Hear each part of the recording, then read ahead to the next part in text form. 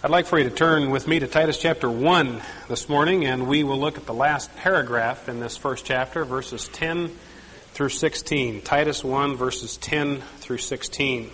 Paul is dealing here in this paragraph with the issue of false teaching, with error that had crept into the churches there on Crete through the efforts of false teachers, men who were distorting the gospel. And Paul is seeking to correct that problem in this paragraph. I want to make it clear here that Paul is not talking here about the wide range of variations in opinion that are permissible in very many biblical issues, such as eschatology, for instance. Evangelical scholars have come down on various sides of that issue, what will precede the Lord's return, what will follow it, whether there is a rapture before, during, in the middle, somewhere, whether there is a tribulation period preceding it. And evangelical scholars have disagreed on these issues. And there are many issues like this where there's a range of opinion which is permissible among believers in biblical issues. And Paul is not talking about those issues, but talking about issues in which the Scriptures are clear, and yet there are those about who are teaching something different. Paul is making an effort to correct that problem. Perhaps you followed, as I did, the story that came out of West Germany several months ago when an industrial plant dumped tons of toxic wastes into the Rhine River and polluted it to the point where it's unfit for human use and consumption for months to come. A river which started pure at its source, and yet because man-made contaminants were dumped into it, it polluted it and became unusable. Now, the very same thing happens in the Church of Christ. We receive the truth from the Scriptures, pure at its source. And yet there may be those teachers who, by adding certain man-made elements to what they teach, pollute it and contaminate it and make it instead poisonous rather than life-giving. And what Paul is doing here in this little paragraph is a little hazardous waste cleanup. And that's what we want to do this morning, to purify the gospel of those elements which distort its basic message. This is a perennial problem for the church. I have a book called The Screwtape Letters in my library, written by C.S. Lewis. The Screwtape Letters are a series of letters written by Screwtape, who was an undersecretary in Satan's kingdom. And he was writing from head office a series of letters to an agent of his on the field by the name of Slubgob. Now, Slubgob's task was to trip up a new young believer. And Screwtape is giving him hints on how to do this. One of the letters says, the real trouble, this is from Screwtape to Slubgob about his new believer, the real trouble about the set that your patient is living in is that it is merely Christian. What we want, if men become Christians at all, is to keep them in the state of mind I call Christianity and. You know, Christianity and the new psychology, Christianity and the new order, Christianity and faith healing, Christianity and psychical research, Christianity and vegetarianism, Christianity and spelling reform. If they must become Christians, let them at least be Christians with a difference. So Paul is making an effort here to purify the gospel, return it to the pure, life-giving source that comes from the Scriptures. There's two kinds of errors that he deals with in this paragraph. One is what we would class as cultic teaching.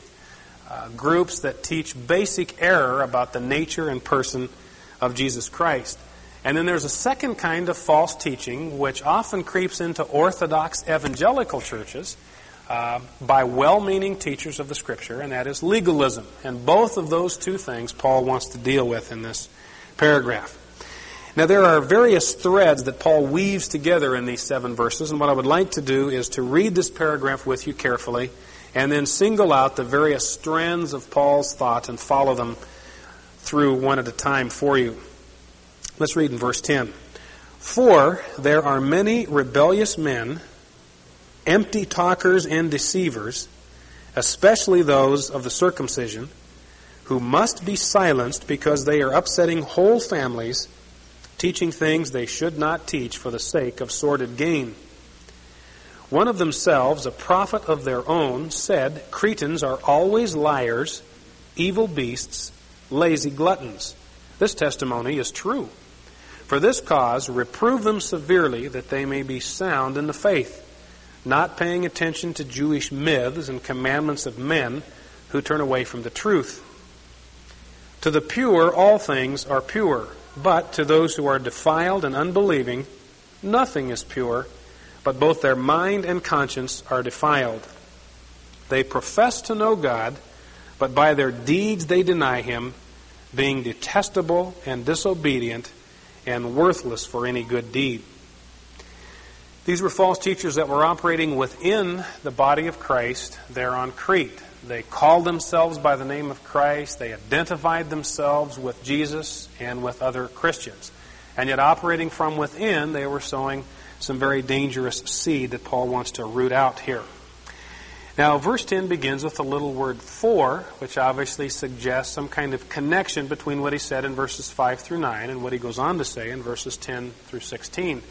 In verses 5 through 9, he's stressed the importance of Titus selecting qualified elders to oversee these churches there in Crete. And he gives us the reason for that in verses 10 through 16. The reason that elders must be of the type that they are in verses 5 through 9 is because there are those operating within the body of Christ who are distorting the gospel. And it is the function and responsibility of elders to teach the truth clearly, first of all, and then secondly, to spot error and expose it. He says that elders, as you remember, must be above reproach in three areas. They must be above reproach in their family life, in the way they love their wives and raise their children. They must be above reproach in their personal character, and they must be above reproach in their handling of the Scripture. And this is because false teachers are their contrast in every respect. False teachers, as Paul says, instead of bringing families together and making them whole, are upsetting and overturning whole families. False teachers, we'll see in a moment, are not above reproach. And false teachers, thirdly, distort the gospel and twist it and pervert it. And there is a need for elders to be raised up in the church to teach the truth clearly and to protect the flock from error. This is what Paul stresses in verse 9, which is the immediate connection with the paragraph. Elders, he says, must hold fast, must cling to, be devoted to the faithful word which is in accordance with the teaching, that is the Scriptures and everything which is consistent with the teaching of the apostles, in order that they may be able to do two things: exhort in sound doctrine, and to refute those who contradict. Positively, Paul says an elder must be able to encourage and exhort in sound doctrine, to teach the Scriptures to God's people so that they are encouraged to grow to maturity and discover all of God's resources for their life. And the second thing, to be able to refute those who contradict the teaching of Scripture, to spot error and to expose it. As he says in 1 Timothy 3, an elder must be able to teach. In my judgment, means he must have the gift of teaching. He must not only be above reproach in his family and personal life, but be equipped by the Spirit for the teaching ministry. Now, it doesn't mean that every elder must be able to teach in a pulpit sort of format. Many elders would be uncomfortable in a pulpit kind of ministry, but are real flamethrowers in a growth group or an adult education class or a Sunday school class. And that's all that's required, is the ability to open the Scriptures and teach God's people. And the reason for it is because of the false teaching that is around. Now, there are many mature men in the New Testament who did not have teaching gifts or speaking gifts. And evidently, according to Paul's letter to 1 Timothy, these men who were just as mature and godly as elders in every respect, but did not have the ability to teach the Scriptures, were designated as deacons. Their gifts were in serving areas, and those gifts were equally honored and exalted in the early church. But Paul makes it very clear to Titus there's a need for elders who can handle the Scriptures in order to protect the flock from error in teaching. I'm sure you followed, as I have, the counterfeit story out of Salmon, right here in Idaho. And it struck me that there's a parallel between what the Secret Service is to do and what elders are to do. First responsibility of elders is to only pass the real stuff, only use that. That's the only thing that will truly enrich people, is the real article. So elders must pass that currency. But also elders must be there to spot the bogus stuff and take it out of circulation. That's what Paul is doing in this paragraph. Now, there are a number of things, a number of facts about these false teachers that Paul discusses in this paragraph, and I want to deal with these one at a time. The first thing I want to address is the issue of who these false teachers were. A couple of hints in the paragraph. In verse 10, he says that these false teachers were especially those of the circumcision. So these were evidently Jews, ethnic Jews who taught some form of Judaism, which is confirmed in verse 14 that these were men who paid attention to Jewish myths. So they evidently were Judaizers of the same type that had followed Paul throughout his ministry. Now, the second thing that Paul addresses in this paragraph is the characteristics of these false teachers, what sort of character they possessed. And he identifies a number of characteristics which in general indicate that these men were not above reproach, as elders must be. First of all, he says in verse 10 that they are rebellious men. And he uses synonyms in verse 15, says they are unbelieving, that is, they refuse to believe and accept the truth of God. And in verse 16, they are disobedient. The word disobedient in verse 16 has the idea of being refusing to be persuaded, unpersuadable about the truth of the Scripture. And the term he uses in verse 10 is that they are rebellious. That is, a mark of a false teacher is that he is resistant to the authority of the Scriptures. He either refuses to accept what the Scriptures clearly teach about Jesus in the Christian life, or he may accept, in addition to the Scriptures, may accept some other documents as equally authoritative and as equally inspired. Well, Paul says that makes him rebellious. He may be very pleasant and very appealing. He may make a great neighbor, but at heart he is rebellious, resistant to the authority of the Scriptures. Now, it would be very nice if these people all wore T-shirts that said "Rebel with a Cause" so we could spot them coming, but they don't. But Paul says, nevertheless, in their hearts there's a rebellion, a resistance to the truth and the authority of the Scripture. In our community right now, there's a group called The Way that is very active. Those who are members of The Way deny the deity of Christ, and they, as well as denying His eternal preexistence. Now, these may be very pleasant people, and yet there's a rebellion in their hearts against the basic teaching of the Scripture about Christ. Secondly, Paul says they are empty talkers. They're talkers, and that's Paul's concern here in this passage, is with those who are teaching this error rather than those who are believing it. His concern is for those who propagate and perpetuate this sort of error. So they're talkers, but he says they're empty talkers. I often find that these false teachers will use all of the right buzzwords. They'll use all of the same God words that Christians do. And yet, as you begin to probe, you discover that they mean something much different by them. Their talk is empty. And furthermore, it's empty in the sense that it does not produce any success or result. The word empty means to be devoid of effect or devoid of force or result. In other words, their teaching produces no real growth toward godliness, toward real Christ-likeness. It doesn't transform people into images of Christ. The package may be very attractively wrapped with bows and ribbons and pretty wrapping paper, but Paul says if you open it up, you discover that it's empty and dark inside. The third thing he says about false teachers in verse 10 is that they are deceivers. Literally, they lead people's minds astray. They teach them error about Christ and the Christian life. Every cult, I'm convinced, was begun by someone who knowingly misled people.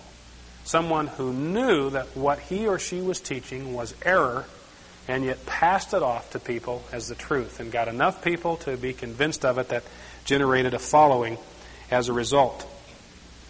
Now, Paul in verse 12 quotes a man by the name of Epimenides, who was a 6th century BC Greek sage, one of the 7 wise men of ancient Greece. And he quotes this prophet to substantiate his point that Cretans are deceivers by nature. One of themselves, a prophet of their own, said, "Cretans are always liars, evil beasts, lazy gluttons." In fact, you had to be from Crete to get into my fraternity in college. But he quotes this testimony of Epimenides and says that in fact Epimenides was speaking the truth, that it's a characteristic of Cretans to be liars. That's the point I think he's trying to make. In fact, there was a verb that crept into the Greek language to kritize, and it meant to lie and deceive and cheat. They were known throughout the Roman world for this characteristic. Now, Paul's point is because they're like this, and even the Cretans themselves recognize this, is it made it easy for them to be deceivers and to be deceived. They were good at this sort of thing. There was kind of a built-in national characteristic that made them prone to this kind of false teaching. Now, that's true in any culture. It's an important thing for a missionary to learn in going into a different culture, to identify the cultural predispositions to error and sin that exist in every people. In America, I think a couple of our cultural predispositions to sin are that we are by nature a materialistic people and an individualistic people. So this means that if a false teacher arises in our country and preaches a message which offers people health and wealth and prosperity and promises this to them, he'll generate a following. Likewise, if he preaches a message which stresses self-reliance and self-dependence and tells Americans that they have everything they need within themselves to handle life apart from God, likewise, they will gain a following. That's the sort of thing that Paul is dealing with. So these men, thirdly, were deceivers, telling people lies rather than the truth. Fourth, he says in verse 15 that they are defiled.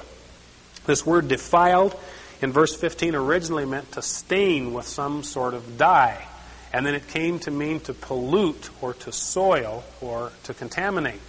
And what he seems to suggest is that these people had polluted the stream and then had drunk from it themselves. And the contamination that they had injected into the gospel had infected them and stained and polluted their own lives.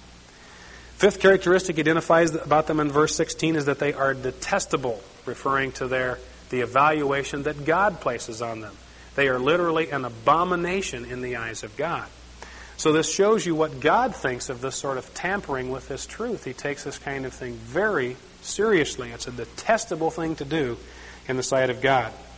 And last he says in verse 16 that these people are worthless for any good deed. The word worthless means they do not stand the test, literally. They cannot pass the test, and therefore are to be disqualified from any sort of ministry in the church. Titus is to set them aside and refuse to entrust them with ministry responsibility. They're not fit or qualified for that. So those are the characteristics of these men. Now, thirdly, we need to ask, what is it that these men taught? Now, the only hints that Paul gives us are in verse 14, and they're more suggestions rather than a detailed list. But he says these men pay attention, first of all, to Jewish myths, and secondly, to the commandments of men. First of all, Jewish myths. Now, we don't know what these sort of myths were, but a myth was a legend or a story or a fable that somebody had made up and was passing off as the truth. Now, we know from some of the writings of the rabbis that there are a number of very fanciful stories that grew up around Old Testament characters such as Abraham and Moses and Isaac and Jacob and others. And perhaps Paul is resisting that sort of thinking. But he indicates that one of the first marks of counterfeit currency and teaching is that it centers on myth, or what is taught based on myth, a story which is presented as true, but is in fact a fable, a legend, something that somebody made up and has no correspondence to reality at all. You can expect to find that sort of thing. The Aryan Nations Church in northern Idaho call themselves by the name of Jesus Christ, just as we do, and yet a substantial portion of their distinctive teaching arises from a myth about the 10 lost tribes of Israel. Now, I know my Old Testament well enough to know that the reason these tribes are called the 10 lost tribes is that they got lost. They're gone. They disappeared. They were carted off to Assyria. They intermingled and intermarried with Assyrians, and their ethnic identity was completely lost. And yet the Aryan Nations Church has this fabulous story about what happened to these 10 lost tribes and how they've resurfaced in America as white Anglo-Saxon Protestants. Well, that is simply a myth. It's not true. It has no basis in reality. In our part of the state, there is a very popular variant of Christianity which bases a good percentage of its teaching on a story about early American history. which likewise is a myth, a story that someone made up, but has been passed off as the truth.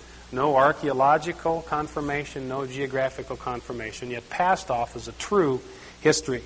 So that's the first thing Paul says you can expect to find among false teachers, is passing off myth or fable or legend as the truth.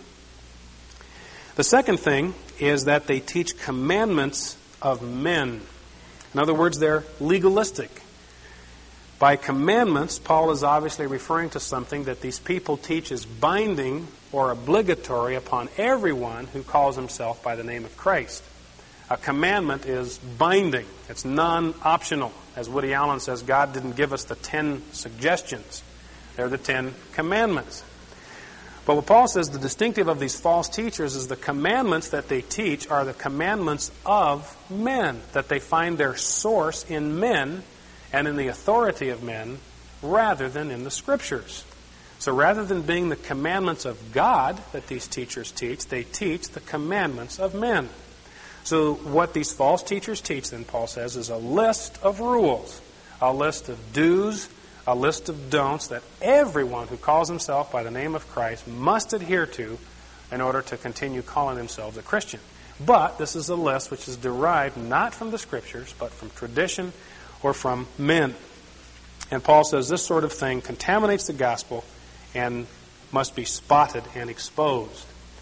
Now we have some hint in verse 10 about what one of these commandments of men may have been. Paul refers to these as those of the circumcision. So this might suggest that these teachers were teaching all of the Christians in Crete that in order to call themselves by the name of Christ, they had to be circumcised. Titus had had some personal experience with this issue in his younger life.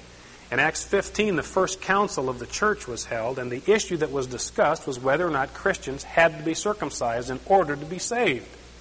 And Titus was the exhibit A in this controversy. He was a Greek who had become a believer. Paul took Titus with him to Jerusalem, set him in the middle of the room, and he was the focus of the issue. Half of the room said that Titus must be circumcised in order to be saved.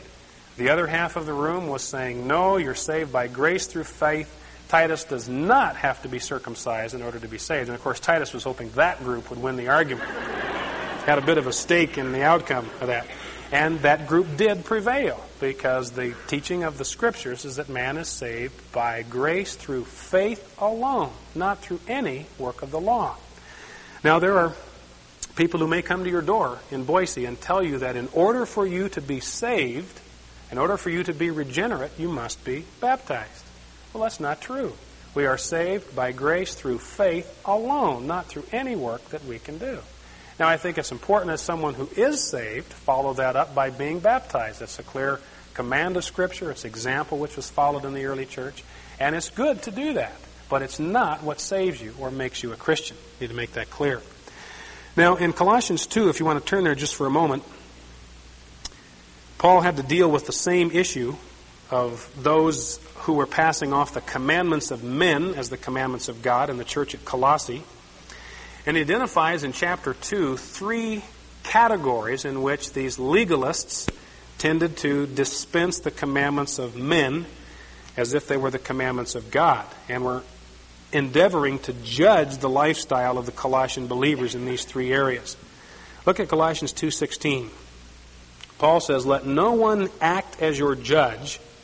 That is, these were people who were setting themselves up as arbiters or umpires or judges over what every Christian ought to do or not to do. And Paul says, don't let them do that. Let no one act as your judge in regard to food, first of all, or drink, secondly, or third, in respect to a festival, or a new moon, or a Sabbath day.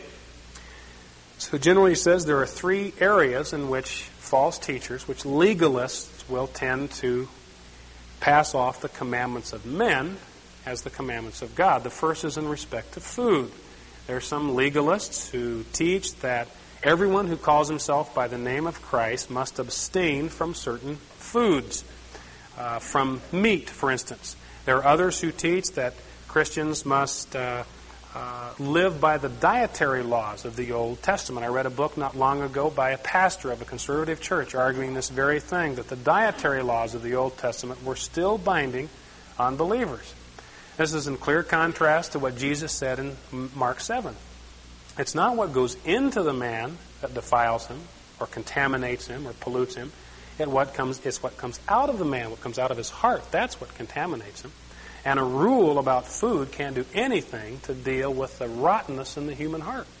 And Mark goes on to say that when Jesus did this, he declared all foods clean. So feel free to have shrimp for lunch today. Now, the second area in which Paul says that false teachers tend to pass regulations which are man-made is in the area of drink. That there are teachers who will try to tell believers that if they call themselves by the name of Christ, they must not touch wine or other alcoholic beverages. Paul says, let no one act as your judge in regard to this. Jesus himself drank wine. He created 180 gallons of the finest wine in the land for a wedding celebration. Wine was used in the early communion services of the church. Paul says, let no one act as your judge in regard to drink. The third thing was in respect to the Sabbath day, the day on which Christians worship. There are teachers who are insisting today that Christians must worship on Saturday. And yet Paul says, let no one act as your judge in regard to a Sabbath day. C.S. Lewis, in the book Mere Christianity, deals with this issue of legalism, I think, in a helpful way. And I would like to read a lengthy quote from this because I think he puts it very well. He's dealing with the issue of temperance, which is one of the 7 cardinal virtues. And he discusses it this way. Temperance used to mean not abstaining, but going the right length and no further. It is a mistake to think that Christians ought all to be teetotalers. Mohammedanism, or Islam, not Christianity, is the teetotal religion. Of course, it may be the duty of a particular Christian, or of any Christian at a particular time, to abstain from strong drink, either because he is the sort of man who cannot drink at all without drinking too much, or because he wants to give the money to the poor, or because he is with people who are inclined to drunkenness and must not encourage them by drinking himself. But the whole point is that he is abstaining for a good reason from something which he does not condemn and which he likes to see other people enjoying. One of the marks of a certain type of bad man is that he cannot give up a thing himself without wanting everyone else to give it up. That is not the Christian way. An individual Christian may see fit to give up all sorts of things for special reasons. Marriage, or meat, or beer, or the cinema. But the moment he starts saying that the things are bad in themselves, or looking down his nose at other people who do use them, he has taken the wrong turning. Now, the results of this legalistic mindset Paul traces in verse 15. And one of the things he indicates here is what Jesus was talking about in Matthew 23 when he referred to the Pharisees' tendency to strain at a gnat and swallow a camel. What Jesus said about the Pharisees is that they were diligent in these external areas of conduct to follow their rules. He says they would tithe of dill and mint and cumin. These were little garden vegetables, and they were careful to give even a tenth of their garden vegetables and tithe. So imagine a Pharisee who had a little garden plot out in his backyard and harvested his peas. He would shuck the peas and very carefully count out 1 out of every 10 to be sure that he carried exactly 10% of the peas in his garden to the temple. And Jesus pointed out that they were ignoring the real issues in life, like justice and love and mercy and forgiveness and kindness and righteousness and self-control. The real issues of life were being ignored because they were being preoccupied with these external lists of do's and don'ts. And Jesus used the metaphor of a Pharisee sitting down to dinner and had a bowl of soup placed before him. And in this bowl of soup were camels and gnats. And he says the Pharisee would strain out the gnats, very carefully pick through and get all the little gnats out of the soup, and then swallow camels whole. And that was his judgment on their sort of loss of perspective of what was truly important in the Christian life. And this is what Paul indicates in verse 15.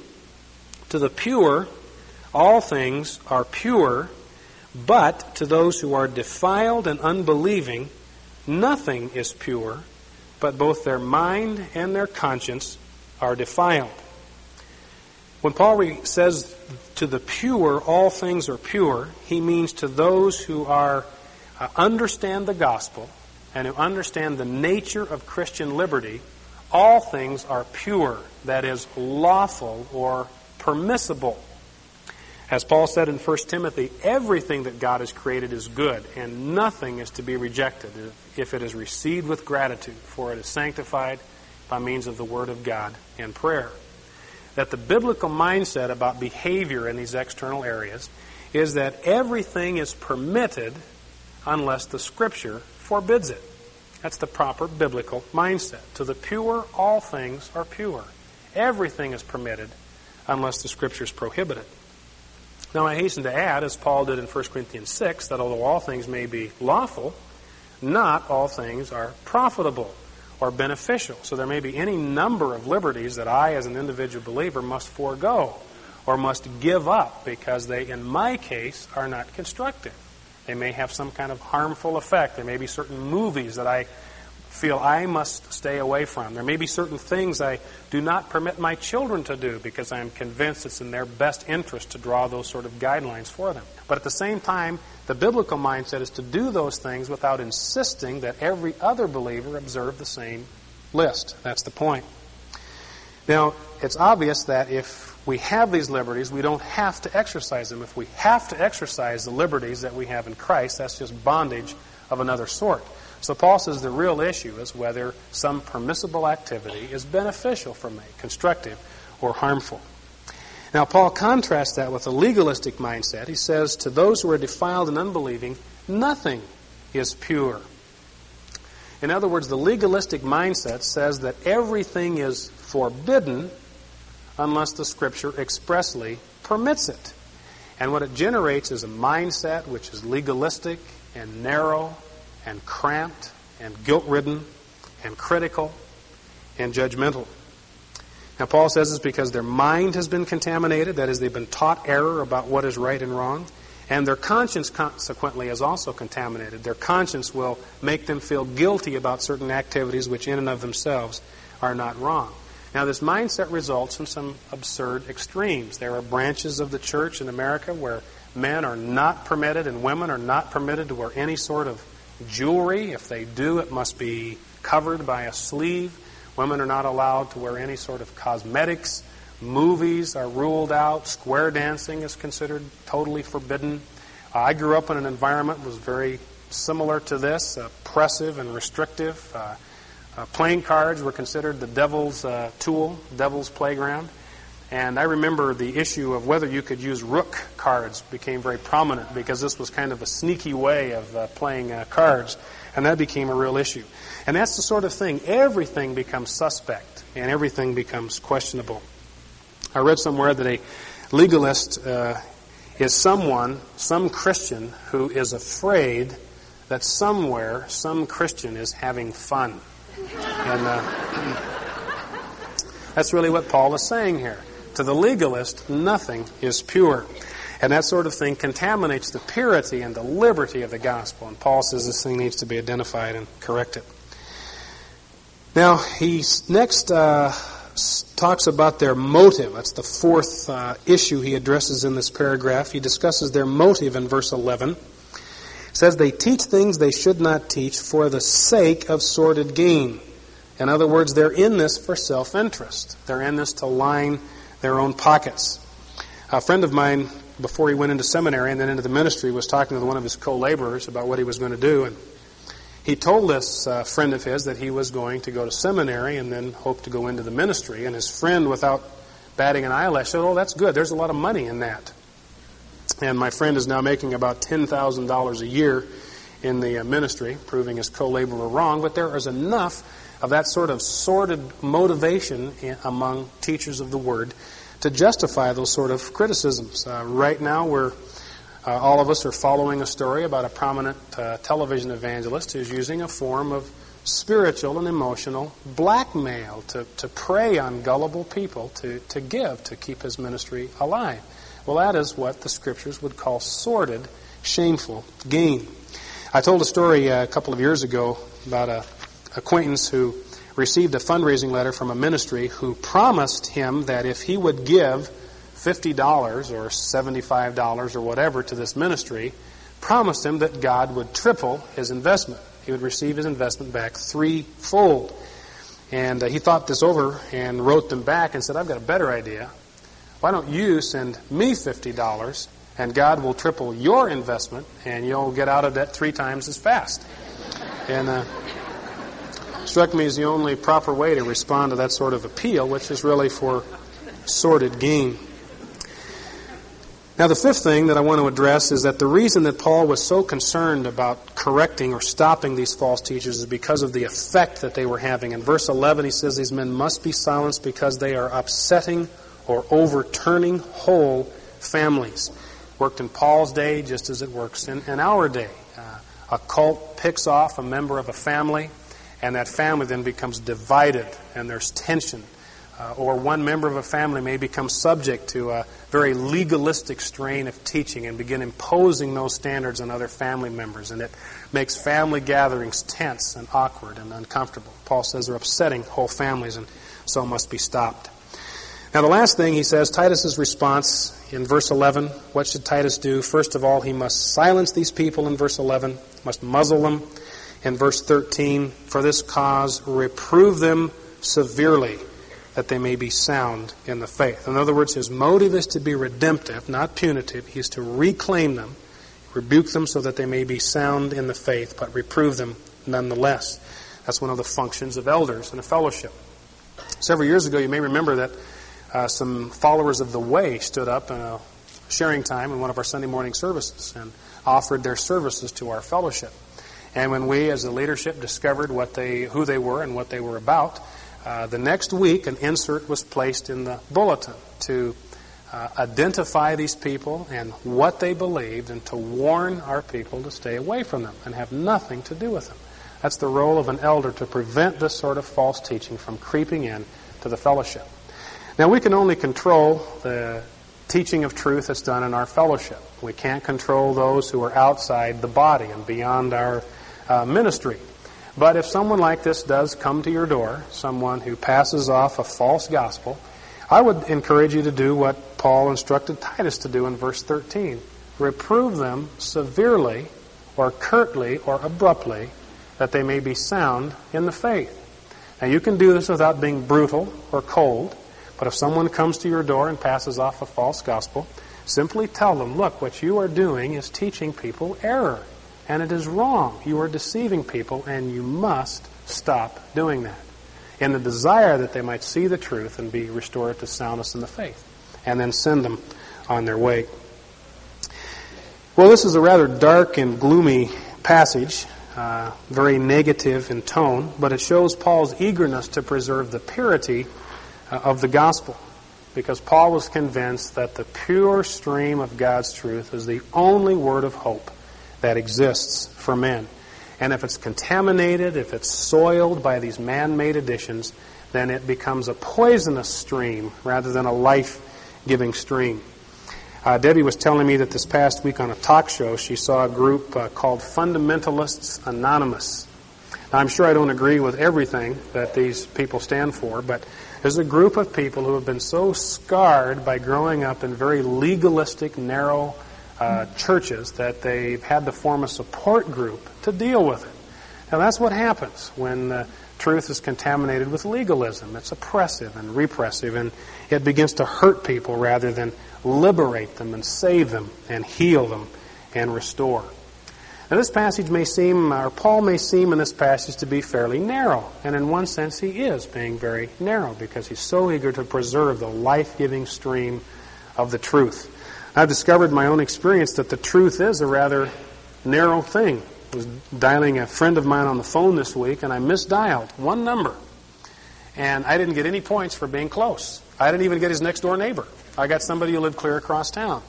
The telephone company, very unforgiving about that sort of variation. And the truth is like that. And that's why we must preserve it in all of its purity and glory and simplicity, because this alone is what will set people free and give them the resources they need to handle life. Well, what can we do in response to a paragraph like this? Well, there's a couple of things that I would encourage you to do. The first one is to spend time in the Scriptures yourself. Spend time meditating on the Word, pondering it, reading it quietly, meditating on its thoughts, asking God to give you a deeper and deeper grasp on His liberating truth. And then you yourself will be able to spot bogus currency as soon as it appears. And the second thing is I would encourage you to pray for the elders that God has placed over this church to oversee. And pray that they likewise might become deeper and deeper students of the Scripture and have their roots sunk ever more deeply in the bedrock of the Word. Pray for them that they might grow in their ability to encourage us in sound doctrine and to refute those who contradict. Let's stand, and then I will pray for us, and we will be dismissed. This would be a good time to remind you to pray not only for our elders in general, but specifically for Mark Falconer, who is the new chairman of our elder council. Pray that God will grant him wisdom and grace as he provides direction for the elders. Let's pray together. Father, we do come to a passage like this with some fear. We're eager, Lord, not to offend and not to overstep, and yet eager at the same time, Lord, to preserve the purity of the gospel. All of us realize how much we owe to you and the truth, how much liberty and freedom it's brought to life, and we are eager, Lord, to preserve this purity. Pray for each of us here that you motivate us to become more committed students of the Scripture. That you motivate us to pray for our elders. And we do pray for them, Lord, in their shepherding role, that you'll equip them for that. Give them a deeper grasp of the truth and a growing ability to impart it to us in a way that is helpful and protective at the same time. We thank you for your offer to us to be everything we need in this coming week. We pray that we will find in the Scriptures, as we open it this week, words of encouragement, comfort, and challenge, and ministry. We look to you for all of this in the name of Christ. Amen.